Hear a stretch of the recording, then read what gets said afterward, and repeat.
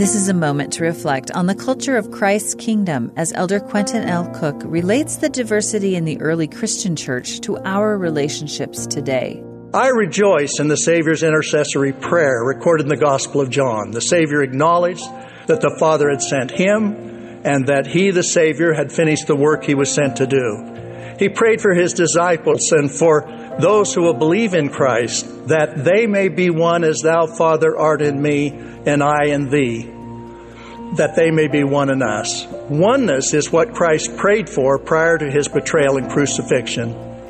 Our church culture comes from the gospel of Jesus Christ. The epistle of the Apostle Paul to the Romans is profound. The early church in Rome was composed of Jews and Gentiles. These early Jews had a Judaic culture and had won their emancipation and began to multiply and flourish.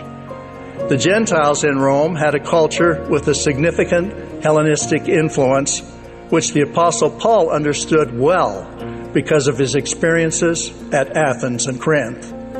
Paul sets forth the gospel of Jesus Christ in a comprehensive fashion. He chronicles pertinent aspects of both Judaic and Gentile culture that conflict with the true gospel of Jesus Christ.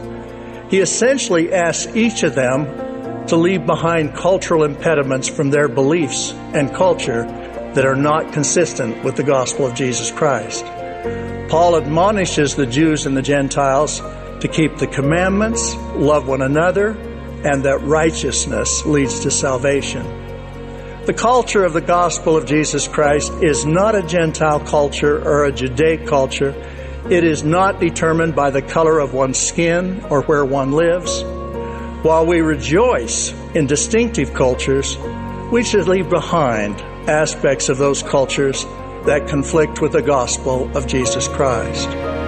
Yet we can be united in our love of and faith in Jesus Christ.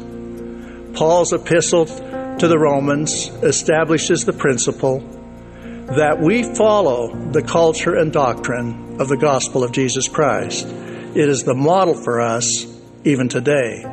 Within our gospel culture, we must embrace others in love. That was an excerpt from Elder Quentin L. Cook's talk, Hearts Knit in Righteousness and Unity. This is a moment to reflect.